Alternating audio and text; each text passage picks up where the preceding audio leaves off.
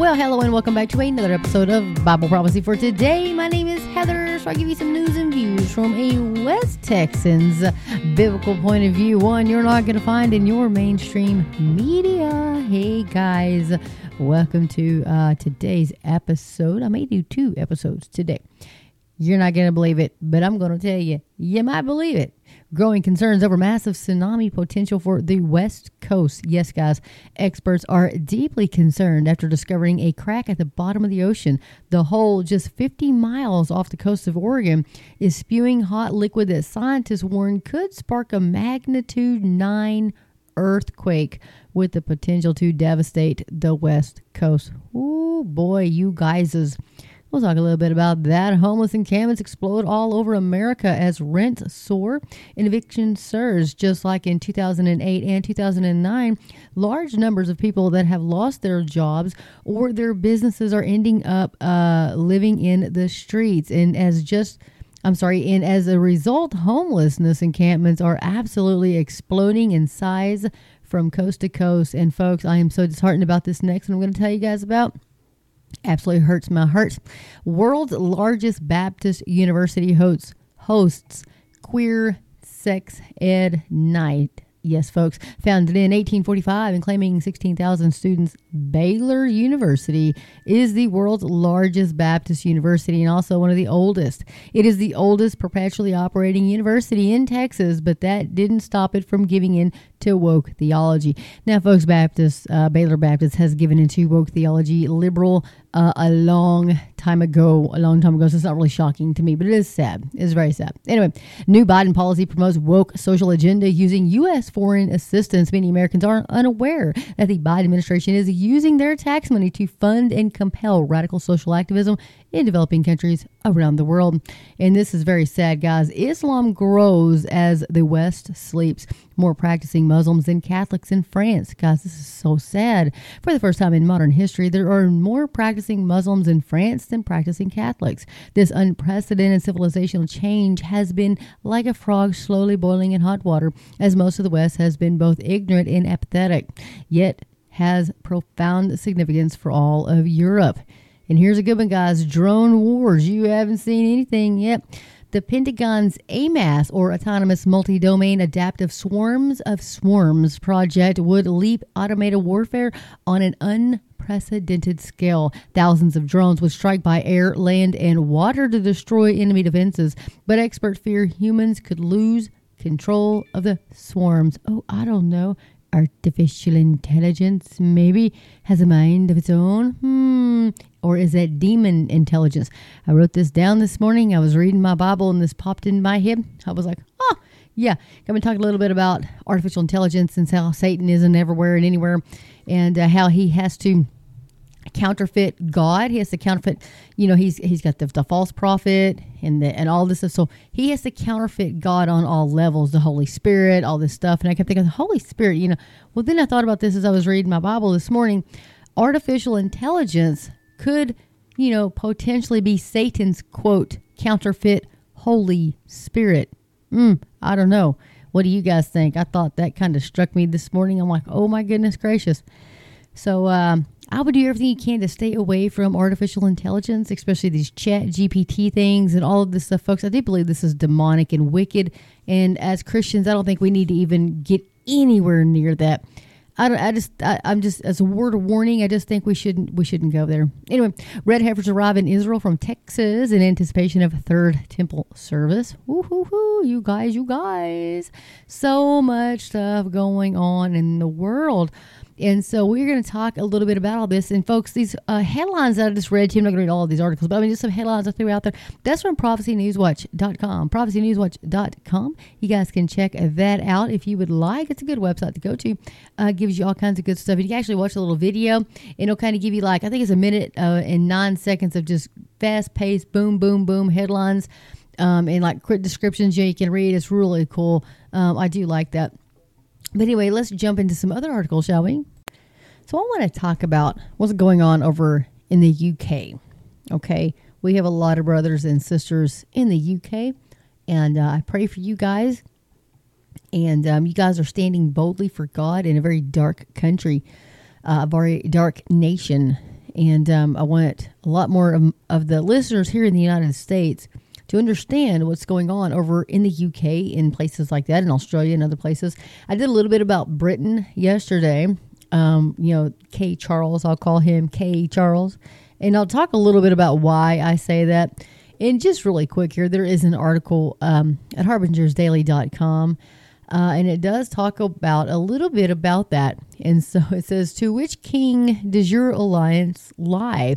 And it says, though many people would argue that the pledge is harmless, he says, I cannot help but cast my mind back hundreds of years ago to a time when the refusal to say an oath led to the death of many innocent people. And, he's my second favorite. Creeping in on number one. No, just kidding. I do love him. This is Dean Dwyer, and he is from Australia.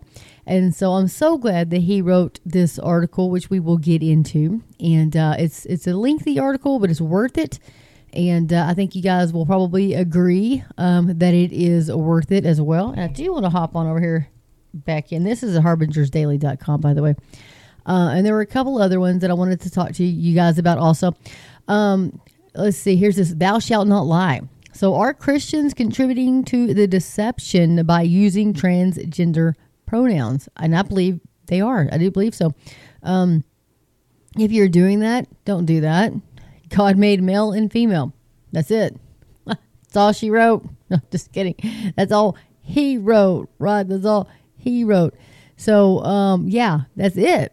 I mean, that's all there is to it. And then, so the other thing that I want to talk to you guys about, UK government faith advisor publishes review targeting the use of Christian terms like apostasy as extremists. Yes, guys, we'll talk about that article as well. And back away from a text-based faith, wokeism begins with devaluing the words of Scripture.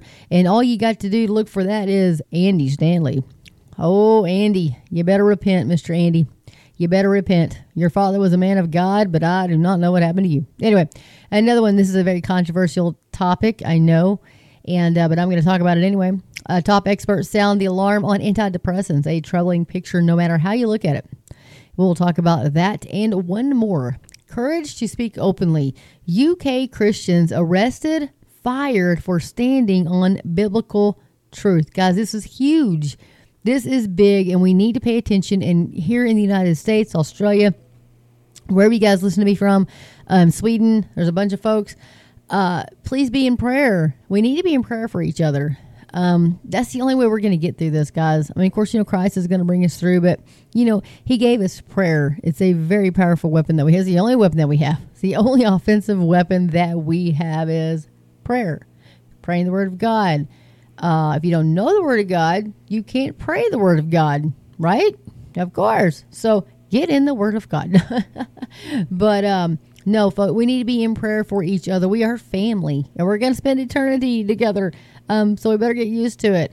But, when I see my brothers and sisters, I would like to say, across the pond or on the other side there, it's so hard. And I know it's coming to America eventually. I know, because what happens there eventually makes its way here.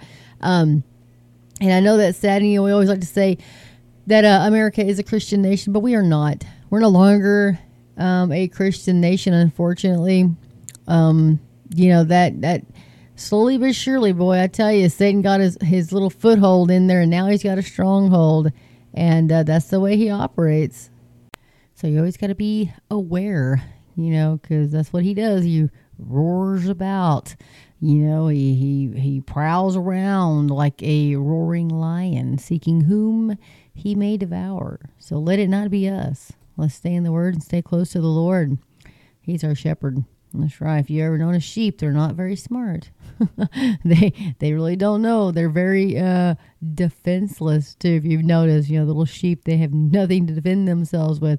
They rely on their shepherd for everything. And so that's how we should be relying on our Heavenly Father, rely on Him for everything, nothing too small, nothing too big for the good Lord. All right. So let's jump into these other articles, shall we, you guys? So, courage to speak openly. UK Christians arrested, fired for standing on biblical truth.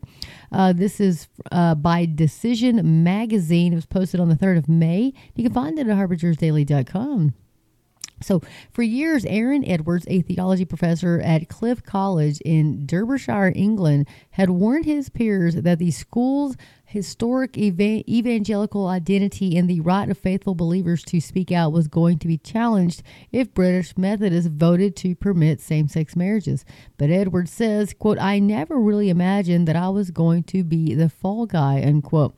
On the 19th of February, Edwards decided to address what he sees as shift among British evangelicals. On Twitter, he wrote that homosexuality was, quote, invading the church, and that evangelicals no longer see the severity of this because they're busy apologizing for their apparently barbaric homophobia, whether or not it's true. This is a gospel issue, by the way. If sin is no longer sin, we no longer need a savior, Edwards wrote. A firestorm ensued. Within a few days, his superiors suspended him, then fired him on March the 8th from his position at Cliff College, an affiliate school of the Methodist Church in Britain, where he'd served for 7 years. Cliff's College has a rich history. Samuel Chadwick, the renowned evangelist and pastor, once served as principal. Billy Graham preached at the college in 1954, and the late revivalist and author Leonard Ravenhill was once a student there. Wow.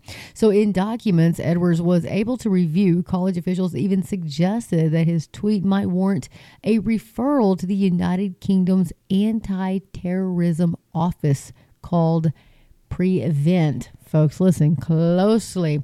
So Edwards, who is married with 5 children, says he isn't sure if the anti-terrorism watchdog was seriously considering or merely a scare tactic, but he is now without a job and had received an eviction warning from his landlord when Decision spoke with him. Edwards' case is among a raft of similar religious discrimination and free speech cases in the UK over the last several years, and he's not the only clergyman reported or threatened to be reported to Prevent. Yes, folks, it's called Prevent. I'm telling you guys straight out of some... Anyway, Christian school chaplain ordained by the Church of England, for example, is appealing in an employment tribunal ruling against him after he was forced out for telling students in a chapel sermon that it was okay to question LGBTQ ideology. Bernard Randall, who served as chaplain at Trent College near Nottingham, was secretly reported to the British anti-terrorism watchdog after delivering a 2019 sermon on identity politics.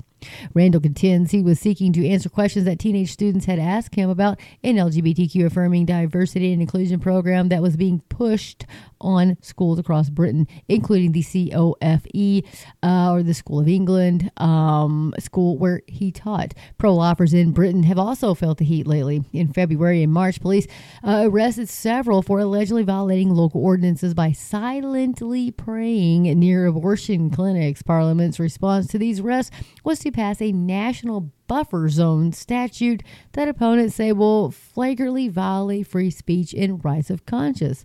The law would allow potentially exorbitant fines for silent prayer in consensual conversations within 150 meters of an abortion facility. Folks, I did articles on that. I read that. Those people were arrested for that. I just can't believe it, guys. We're here.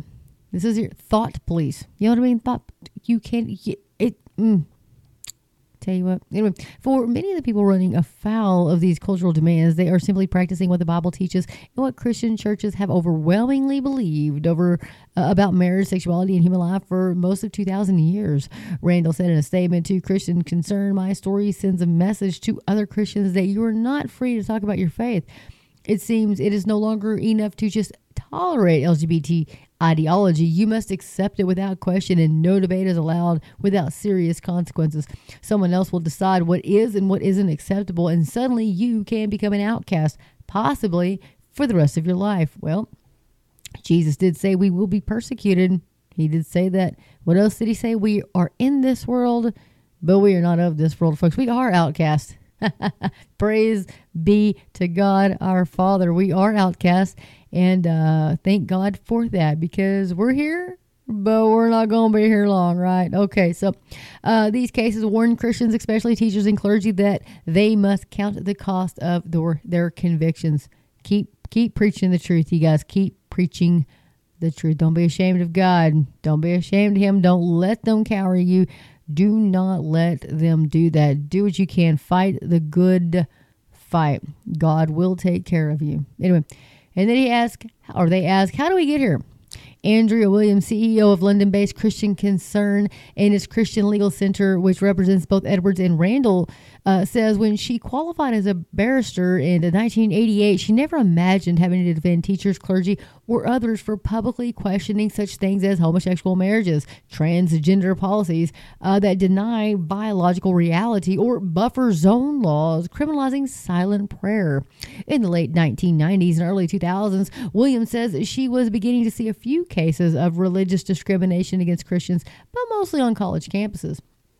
She goes on to say, at the turn of the century, we would have 2 or 3 high-profile cases a year, but now it's a high-profile case every single week, Williams says. Christian Legal Centers gets about 1,000 inquiries on potential cases every year and has to pass on most of them. Williams says it's a sad irony that Britain, which gave the world the Magna Carta, an English common law rooted in Judeo-Christian view of humanity, is now firmly entrenched in a type of secular human rights law that inevitably pits sexual rights against religious freedom and rights of conscience. When Britain passed its 1988 Human Rights Act, it brought the nation into line with European human rights laws, along with emerging equality and diversity policies in the private sector.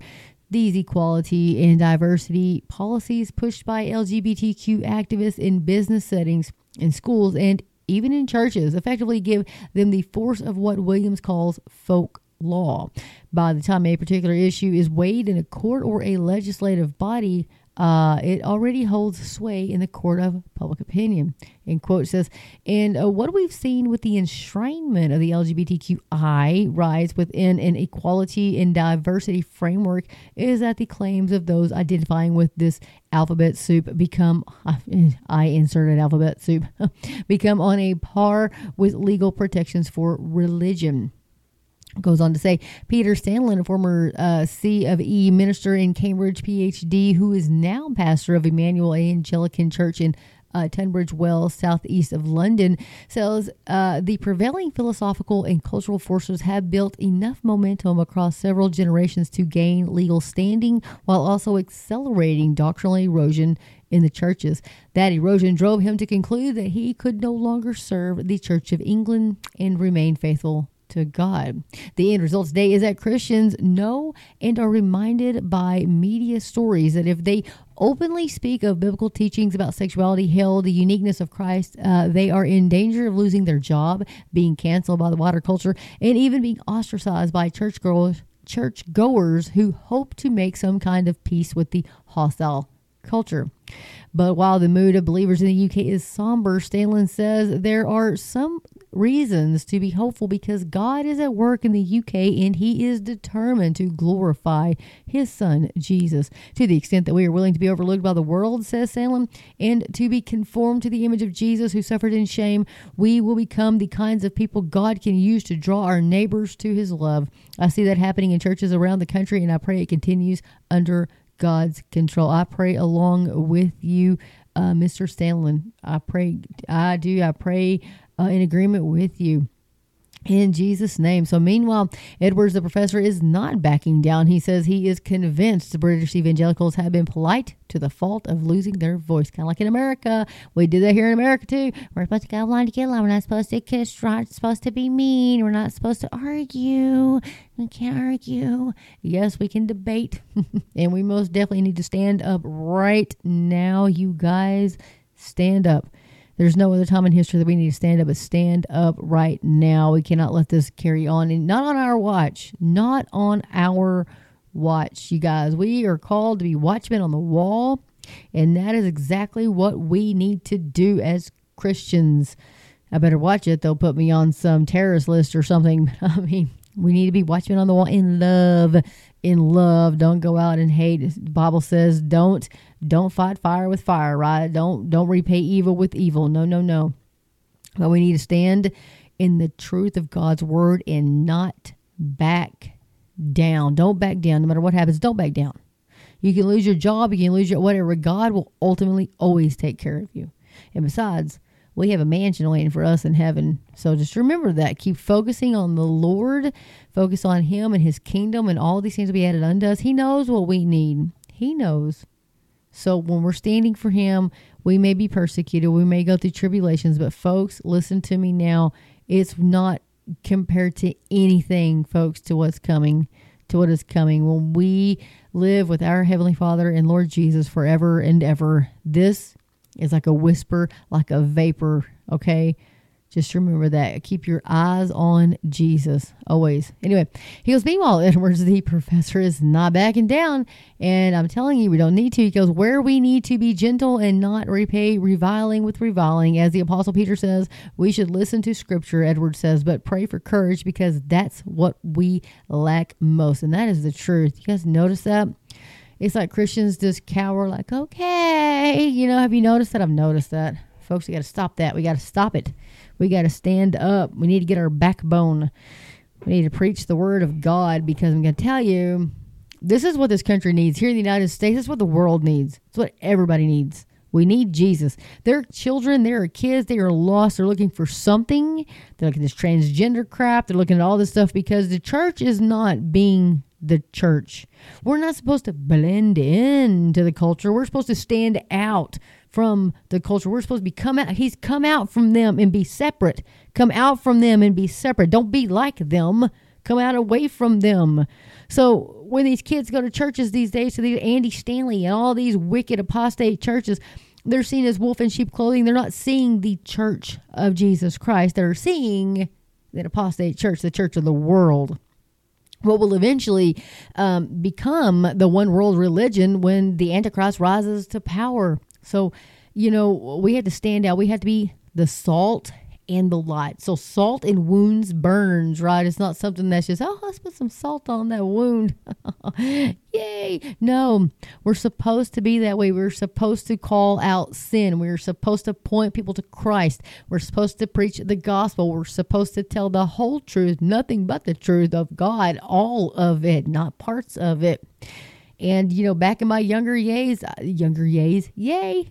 in my younger days, I was the same thing. I just kind of went along, and I didn't want to, ruffle too many feathers, and I didn't want to offend anybody. Those days are over. And you got to think about the blood of those people. Those sins are on my hands because I didn't tell them the whole counsel of God. To be a watchman on the wall, there's a lot. We are responsible for, all of us as Christians are responsible. And it's time to take our heads out of our butts and get in line. We need to, line up with the word of God, no matter what it costs. We have to pay that price. We have to carry our cross. We have to. Days are short, folks. I can't tell you how short these days are. There are murders happening every day, mass murders, senseless murders, evil murders. Nothing but demonic and satanic. This is what's going on in the world today. And it's going to increase. The Bible said, what are they saying? Was it Timothy? Timothy. I think it was Timothy. Or Peter. It's going to wax worse and worse is what the Bible said. Old King James Version. Wax worse and worse, which means it ain't going to get better. All of you people that think you're supposed to make the world better before Jesus comes back with the amillennialism, how are y'all coming along with that? It's not looking too good for you guys. Okay, I'm just going to throw that out there. I don't think you're going to do it. I don't think it's going to happen. No. But anyway, it's not going to happen because the Bible says that is not going to happen. The Bible told us that things would get worse and worse, and that's why Christ has to come back. As it was in the days of Noah, so shall it be in the days when the Son of Man comes back. When he comes back, I'm just telling you, the days of Noah was not pretty. It was evil continually. They were inventing new ways to be evil, like they are inventing new ways. We have vaccines that are not vaccines. We have medication that is not medication. We have all of this stuff, antipsychotic medicines, all these crazy things. They're using pharmakeia, sorcery. It's the same thing. And I'm not saying your blood pressure pill is a pharmakeia sorcery drug. I'm not saying that. But they do use pharmakeia. They are using drugs. And so, you have the illegal, illicit drugs that people are taking. They are legalizing marijuana across the whole, and back in my college days, I smoked pot. I'll tell you what, ate Little Debbie's like a mad woman, but I'm saying that was way back then. I'm not saying I'm immune to any of this stuff. Okay. I'm not, guys. I was a drug addict. I did cocaine in college and a lot of it. So, thank God that I didn't die in my sin and Jesus saved me and pulled me out of it. I mean, I was a Christian, but I still got caught up doing cocaine, doing the whole party scene. I did that.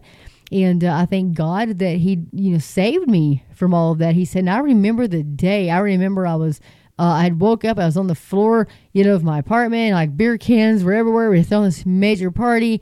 And I was sitting there, and I knew I was gonna die. I had pneumonia. I was still, I was still, doing coke. I was in all this stuff, right? And I remember sitting there on the floor and saying, "I'm gonna die. I'm going to die if I don't get out of this. I'm gonna die." And I remember crying out to Jesus, "Please save me. Please forgive me." And folks, I tell you what, never wanted to do a line of cocaine ever again. That was it. That was it. I never did it again. Never wanted it. And so Christ has the power to break all that bondage, all that sin that you were in. He's the only one that's going to save you. He's the only one that can deliver you from that. And I praise God every day that he did.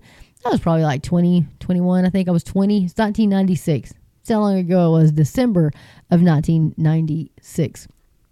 And so, all of us are not shiny Christians.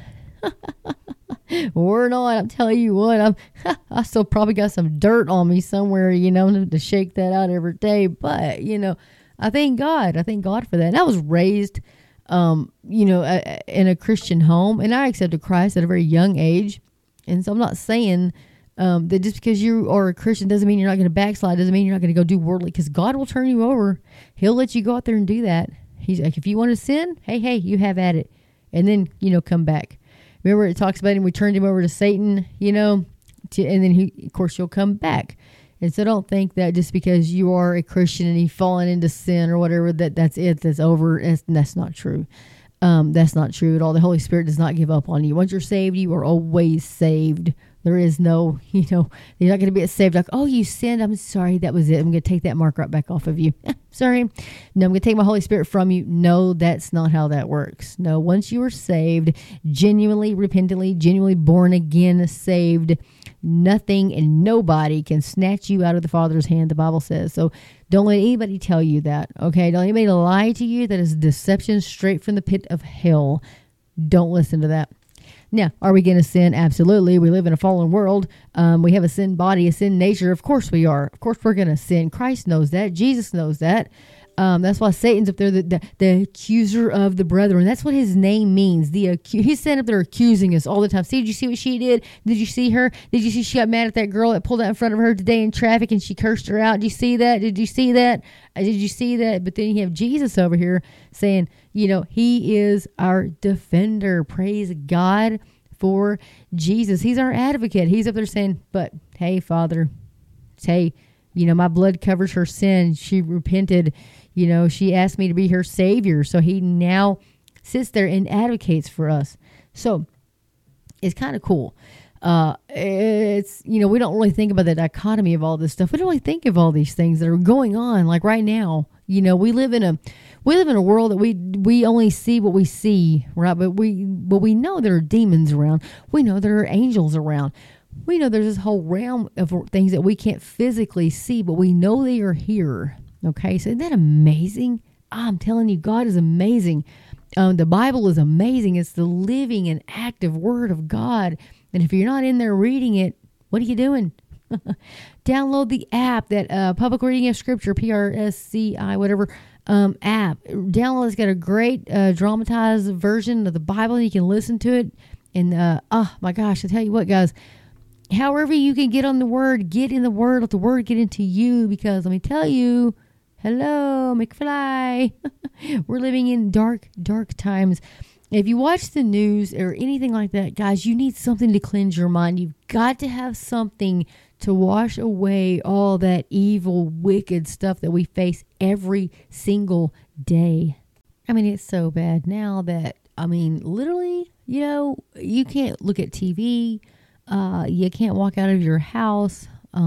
people driving by with their stereos blaring that garbage that we could just, it's everywhere. So definitely everywhere. So we got to definitely get back in the Word of God so we can renew our minds for sure. I was just curious about Cade Charles here.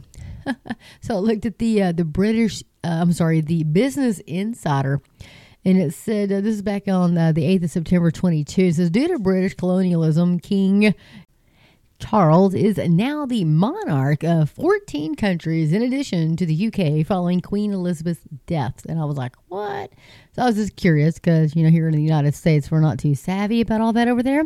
And so I thought, let me just check it out. And so due to British colonialism, it says, which saw the British Empire invade and conquer regions across the world for centuries, he's now the monarch and head of state of the UK and 14 other countries known as Commonwealth realms. And so Commonwealth includes Antigua and Barbuda, Australia, the Bahamas, Belize, Canada, Grenada, Jamaica, New Zealand, I guess Papua New Guinea, St. Kitts and Nevis, St. Lucia, St. Vincent, and the Grenadines, Solomon Islands, and Tuvalu. And if I murdered any of those names, I'm sorry. I'm just a country girl from Texas. I do apologize. But anyway, wow, I didn't know that. But he goes, the king's role as monarch of these countries is largely symbolic, and he will not be directly involved in governing, he's just the head of state, not head of government. And so I thought, well, that's interesting. Because you never know. I never hear anything about that over here. I don't even know. It says it's possible the number of Commonwealth realms could shrink during his reign. Last year, Barbados officially removed Queen Elizabeth as its head of state and became a republic. Y'all know that? I didn't know that. Officials in other current Commonwealth realms in the Caribbean have also signaled that they want out. Meanwhile, there's an ongoing movement for independence in Scotland. Hey, looky there, folks. So a lot of stuff going on over there. You just never know. I never know. I have to look it up. We don't get a lot of that news over here. And so anyway, guys, we gotta keep on keeping on. We have got to keep preaching the gospel. Have to keep telling people, don't let them push you down. Don't let them. Don't do it over there, you guys. Y'all got to stick to your guns. Wait a minute. Y'all don't have guns over there. Stick to whatever you guys have. I don't know, knives. Can you have knives over there? Whatever it is, stick to it. Keep your kilts on. Stick to it, folks. Okay. When I did the the ancestry DNA, because I always wanted to know I was adopted. I'm like, I always felt Irish, so I've got to be Irish. Now my adoptive father is Irish. He definitely was Irish. Oh, my daddy was born on St. Patrick's Day too. Oh, Daniel, Daniel. He goes, son of Daniel. So anyway, definitely Irish. And so I thought, I've got to be Irish because I just feel Irish, So I did the ancestry DNA. Well, guess what? I am Irish and Scottish. I'm Irish and Scottish and like Viking or something. And so I thought, that explains my temper. So I thought, wow, I can't even look at whiskey. I just don't even look at it. Nope. And so that's kind of funny. But I thought, I always felt Irish, And there you have it. But I'm also England, so I've got some English in there too. I'm like, how did that get in there? That must have been my mom's side. And it was because my brother that I found, he's a redhead. He is a total Irishman, especially with his beard, I'm like, wow, buddy. So it's kind of cool. A lot of people were raised and they knew their mom and dad, but some of us were raised, we didn't know our biological mothers and fathers. And so I still won't have that opportunity this side of heaven. But one day when I get to heaven, I'll be able to meet them. And I pray that they're there. I didn't know, but I know my biological mother is. She was definitely a Christian, and I'm hoping my biological father was as well. But anyway, so yeah, a lot of stuff going on over there in the UK. But you guys have to stick to your guns. It goes on to say, the end result today is that Christians know and are reminded by media stories that if they openly speak of biblical teaching about sexuality, hell, the uniqueness of Christ, they are in danger of losing their job, being canceled by the wider culture, and even being ostracized by churchgoers who hope to make some kind of peace with a hostile culture. I wanted to put that up there one more time. Man, I tell you, don't Don't let that hostile culture back you into a corner. Don't do it. I'm talking to myself here too. We can't do it. We've got to stand for the Lord. So the UK Government Faith Advisor publishes review targeting the use of Christian terms like apostasy as extremists. Guys, this is about the Christian Concern, posted on the 5th of May, harbingersdaily.com. Did I think I'd ever be reading an article like this in my lifetime? No. Last week, Colin Bloom, the government's independent faith advisor, published his independent review into how government engages with faith in England. The review recommends mandatory public sector training on faith literacy in education, prisons, and probation in the armed forces, and also makes some welcome recommendations regarding financial exploitation and forced marriage. It is clear that many of its recommendations will apply not only to England, but to all of the United Kingdom. Goes on to say, however, all is not well, for in attempting to tackle mostly Islamic issues, it ends up creating serious problems for Orthodox Christian theology and practice. This is all the more unacceptable given that the author is a professing Christian, a former director of the Conservative Christian Fellowship. Indeed, Bloom was still its director when he was appointed to the role of producing this review back in October of 2019. Review stretches the meaning of extremism. Bloom openly admits that there is no legal definition of extremism, but he proceeds nevertheless to stretch the meaning of the term, and I quote, "What is clear to this reviewer is that politically or religiously subversive tactics that violate an individual's right to hold contrary opinions or no opinions at all are firmly in the unacceptable space." Bloom Review, page 112. The problem is that he doesn't specify limits to this. For example, that religious groups do in fact operate according to agreed doctrines, and that adherence to those is often a condition of membership, and especially being in a leadership positions. Calling people apostates, unbelievers, or heretics is a violation of human rights. Well, oh my gosh, I am violating human rights all over the place. Andy Stanley is a heretic. Joel Osteen is a heretic. Oh, I'm sorry. Did I say that out loud? I did. Anyway, Bloom then makes the following declaration, and I quote, "It is a violation of the basic human rights of others and a threat to the freedom of our democracy. Of our democratic society to disparage people, make them or encourage others to make them outcasts, brand them as apostates, unbelievers, or heretics, or otherwise shun them because of different opinions or lack of opinion." Bloom Review, page 112. Mr. Bloom, you need to read your Bible. The Apostle Paul called out apostates, hello by name. Yoo-hoo! Anyway, Bloom does not specify any limits to this principle. He does not say whether it should only apply to the public sector or whether it should apply in the private and charitable sectors and in private settings as well. On a plain reading, therefore, his condemnation of the language of apostates, unbelievers, and heretics applies to Christians, to churches, and other Christian organizations. In the footnotes, Bloom gives definitions of these terms which are generic and apply to all religions. Quote, apostate, a person who has given up their religious beliefs or who has left a religious group. Unquote. Heretic, a person who is accused of having beliefs that are opposed to the official belief of a religious group and that the religious group considers wrong. He even defines shun as if we did not know what that meant. So an apostate, unbeliever, and heresy are biblical terms. So nowhere does Bloom explain that the terms apostasy, unbeliever, and heresy are originally Christian, biblical, and theological terms coined centuries before Islam ever emerged. The word apostasy comes from the Greek apostasia, found in Acts 21:21. In 2 Thessalonians 2 and 3, unbeliever is a biblical term. Heresy is a Greek New Testament term derived by the Greek word heresias. I'm not even going to try that. I'm sorry.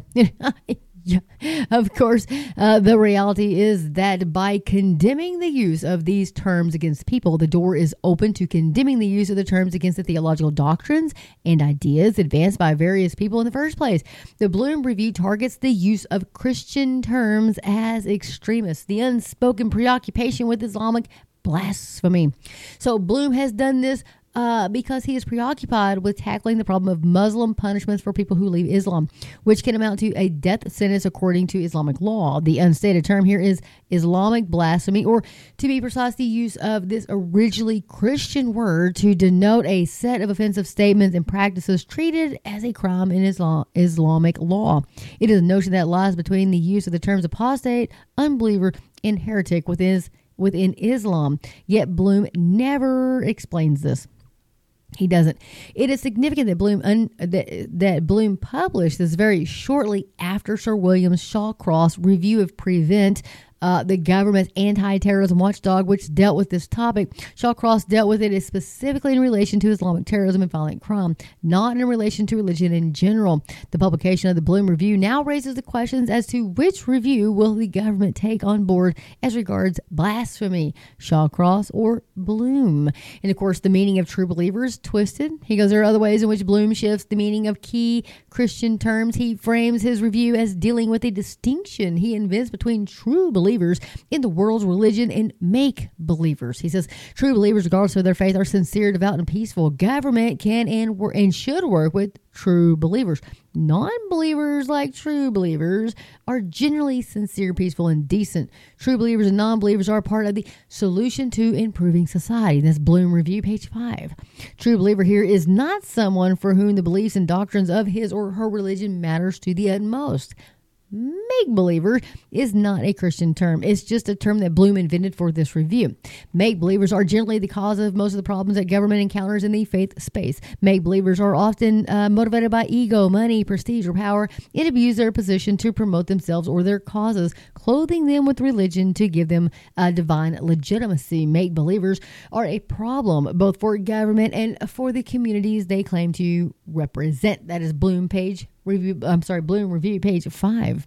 So the reasons for the overly sharp distinction between true believers and make-believers is the prevailing official view that Islamic problems are not motivated by Islamic doctrines. According to Bloom's dogma, Islamists are not motivated by Islamic doctrines and strategies. They are motivated only by other considerations and merely use religion to suit those. This is too neat psychologically. In other words, implausible. Folks, have you read the Quran? What it stands for? Infidels. We are infidels and they want us to die. If we don't convert, death to infidels. Hello. Oh, can't get any plainer than that. So the mandatory public sector workplace training about Islam. Here we go, folks. I'm telling you, this is, oh my goodness, I'll tell you what. So mandatory. So it is in the context of abusing Christian theological terms that Bloom's recommendations about Islam need to be reviewed or need to be viewed. His most important recommendation is mandatory faith literacy training for all public sector workers about the distinction between the government's definition of Islam and Islamism. He is especially keen on this for prisons. This is because he rightly recognizes the major problem with Islamist agitation in prisons. However, it's not clear his solutions are appropriate. For example, he recommends prisons continue using faith-based Islamic de-radicalization programs, even though there is no solid evidence that they actually work. Recruiting theology graduates to teach RE.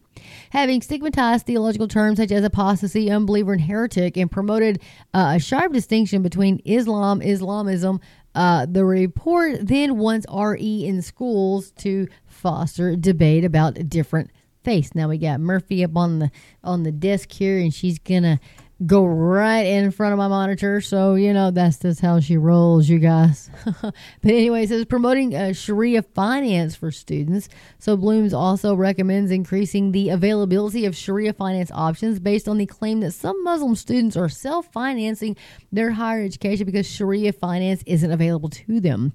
The evidence he uses to justify this is a claim made on the basis of the so-called Muslim census, which is in reality a selective survey, not a census, of all British Muslims.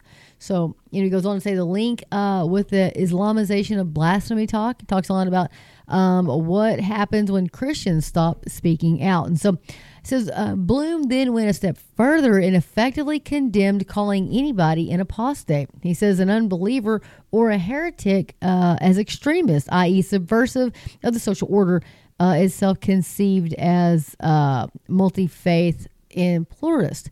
So this is why it matters that he proudly proclaims at the start of this review that the UK is a successful multi-faith country. If so, why does the review spend so much time on problems accruing to the different religions? He says there is a case for saying Christian toleration is what enables this success bit, but Bloom clearly thinks that pluralism is what is required.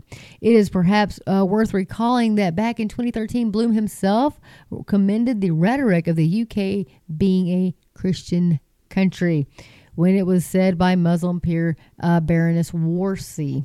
So anyway, guys, you guys can check out a little bit more of that at harbingersdaily.com. It's posted about the Christian concern. And Murphy's very concerned because now she's everywhere. She is so concerned.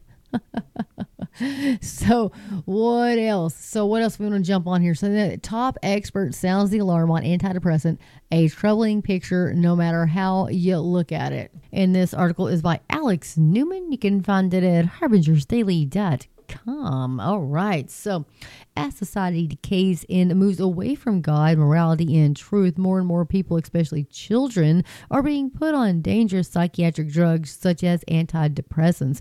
Meanwhile, a new study confirms once again that there is a strong correlation between school attendance and child suicide. So what is going on?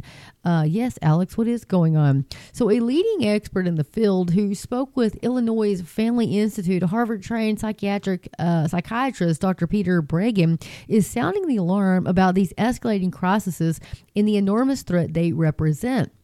The world-renowned author and critic of psychiatry also warned that leaving public schools was now the only real hope for families concerned about the horror.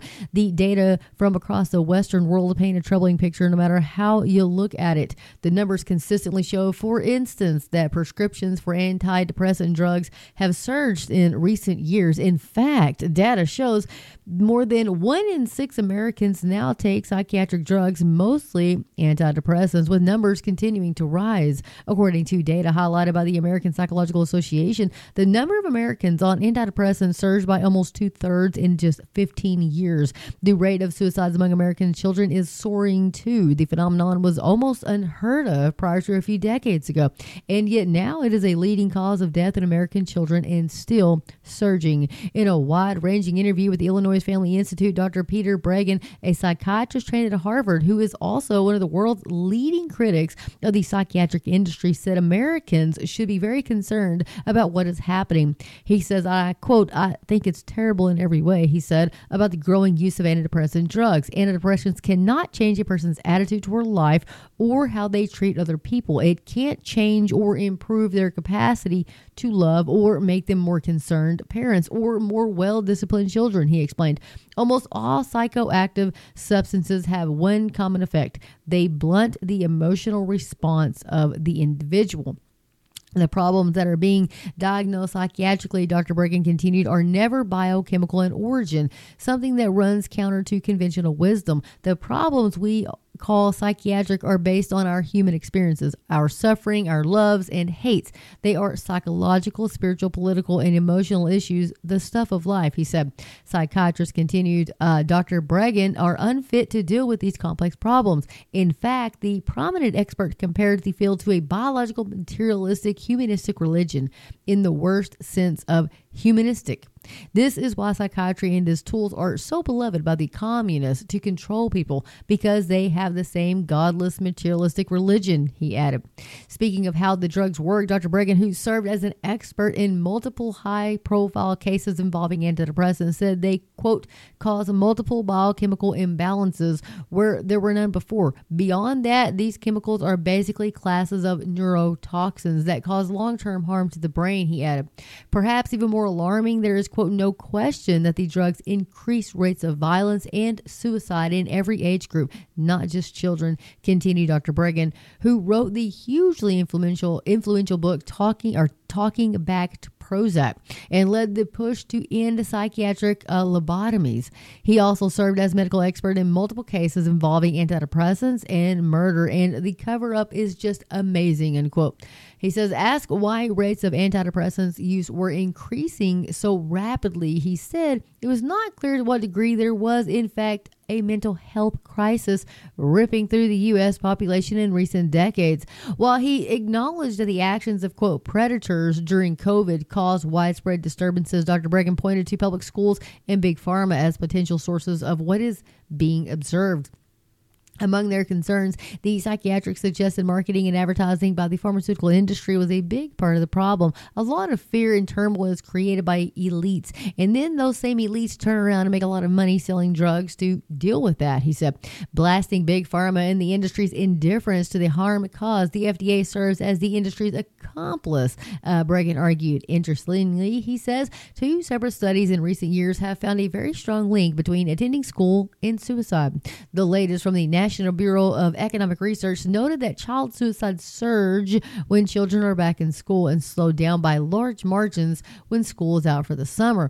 COVID lockdowns and reopening confirmed the trends. So Dr. Breggin was blunt, and he says, I do believe the only real hope is for families to get out of public school system, he said, noting that parents could do a far better job of providing or securing education with the money spent by the state on schools.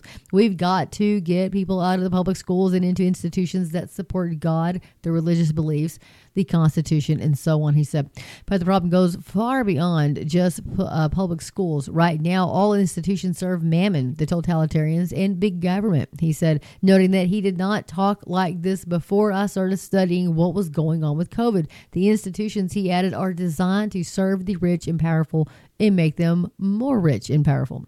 Dr. Breggin was who forced authorities and the industry to investigate the link between antidepressants and suicide and violence, is hardly the only expert sounding the alarm. In fact, a report by the Citizens Commission on Human Rights, citing dozens of examples in over 30 studies, concluded that psychiatric drugs, quote, create violence and suicide, including school shootings. The epidemic of mental and spiritual issues plaguing America went into overdrive in the 1960s as Bible and prayer were expelled from school. Today, by throwing fuel on the fire in the form of dangerous medications, unquote, to deal with the fire this created, a raging inferno threatens to consume even more lives and families. Absolutely correct. Alex Newman, you are right. Folks, do your research on those those drugs, and make sure you know what you're doing. Now, some people do have chemical imbalances. I'm saying that you don't. I'm not saying anything like that. I'm just throwing articles out there, throwing out headlines, giving you guys some food for thought. Am I right? Okay. With that, so much going on, you guys. But my time is almost up, and so I'm going to jump off of here today. And I'm going to hop on maybe in the morning, maybe tomorrow. Let me see. There might be some other stuff on here. Let me just go ahead and check the Gateway Pundit real quick here. Let's see what's happening on the Gateway. Nothing tonight. It's a blank page, which is not right, but some reason it does not want to come up. But anyway, homeless encampments explode all over America as rents soar and evictions surge. I kind of talked a little bit about that earlier. Folks, lots of stuff happening, and things are only going to get worse. They're only going to get worse. Inflation is going to increase. Things are going to get expensive. It's going to get worse and worse. And how do we know this? Because the Bible says so. The Bible tells us so. And folks, heed the words of God, because he told us what was coming. You know what I mean? I'm telling you. But with that, guys, I'm going to get off of here tonight. And as always, get in the Word of God and let the Word of God get into you. And Maranatha, Lord Jesus, come quickly. Lord Jesus, please come and take us home. Yes. Father, I just thank you for everybody that listens to this podcast. Lord, I just ask, God, that you would bless them, protect them, and provide for them, Lord. As we put our trust in you, Father, we know you will provide for us and protect us. And Lord, I pray Psalm 91 over each and everybody that listens to this podcast.